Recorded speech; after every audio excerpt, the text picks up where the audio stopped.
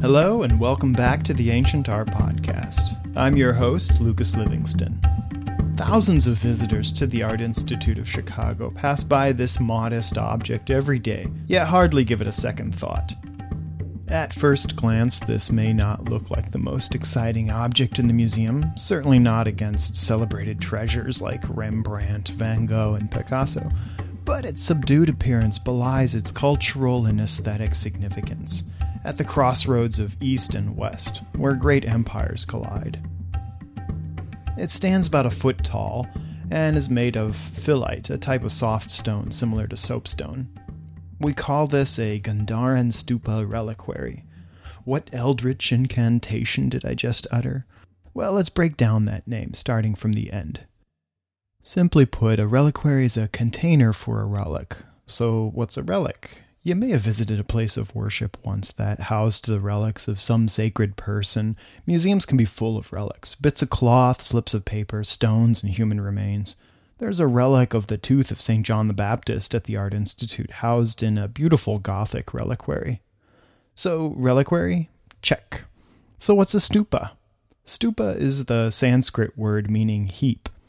A stupa is a mound or a dome-shaped memorial or funerary monument prevalent in India, South Asia, and the Himalayas. Stupas contain the remains of Buddhist holy figures and other relics.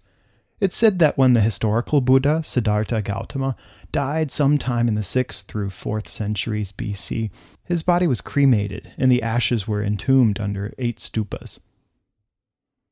Later in the 3rd century BC, the Indian emperor Ashoka the Great of the Mauryan dynasty excavated Buddha's ashes and is said to have subdivided the ashes among 84,000 stupas spread across his expanding Buddhist empire.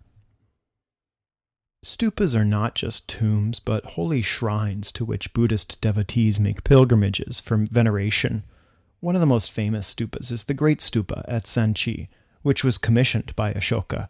Its appearance changed substantially during the first few centuries under successive rulers, expanding, elaborating, reconstructing, and destroying over time.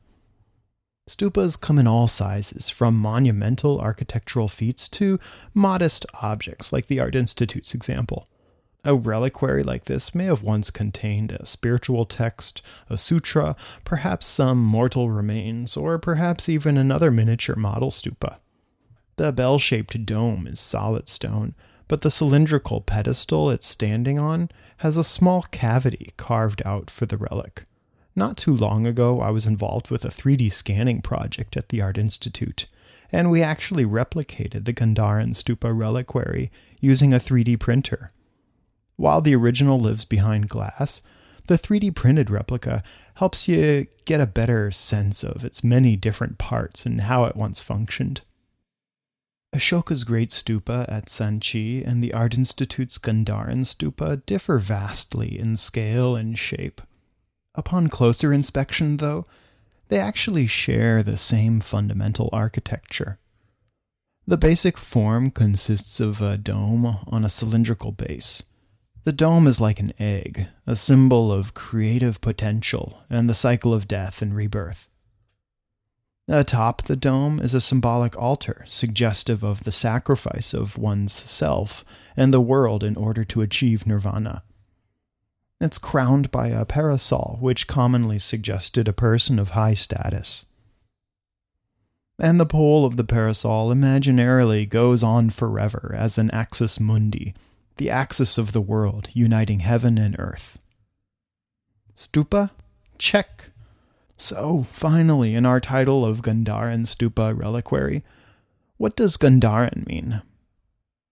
Astute subscribers to the Ancient Art Podcast will recall our discussion of a Gandharan Bodhisattva back in episode 7. Gandhara was a kingdom that thrived in the 1st through 5th centuries of the Common Era. The culture goes back centuries earlier as the eastern frontier of the Persian Empire's Achaemenid dynasty. The Gandharan region today corresponds to parts of Pakistan and Afghanistan, and we even see the name Gandhara reflected in the modern city name Kandahar. With the collapse of the Persian Empire at the hands of the Macedonian general Alexander the Great, the Gandharan region pivoted for a few centuries between Hellenistic Greek rule and the Indian Mauryan Empire.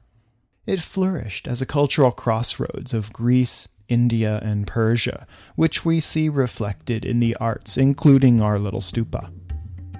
So now we know what a Gandharan stupa reliquary is, and then some. Stick around with the Ancient Art Podcast if you want to learn more about the culture that built it, the significance of those 4 pillars surrounding the dome, and most importantly, what this has to do with Star Wars. Don't forget to visit ancientartpodcast.org for detailed credits and more. I hope to see you next time on the Ancient Art Podcast.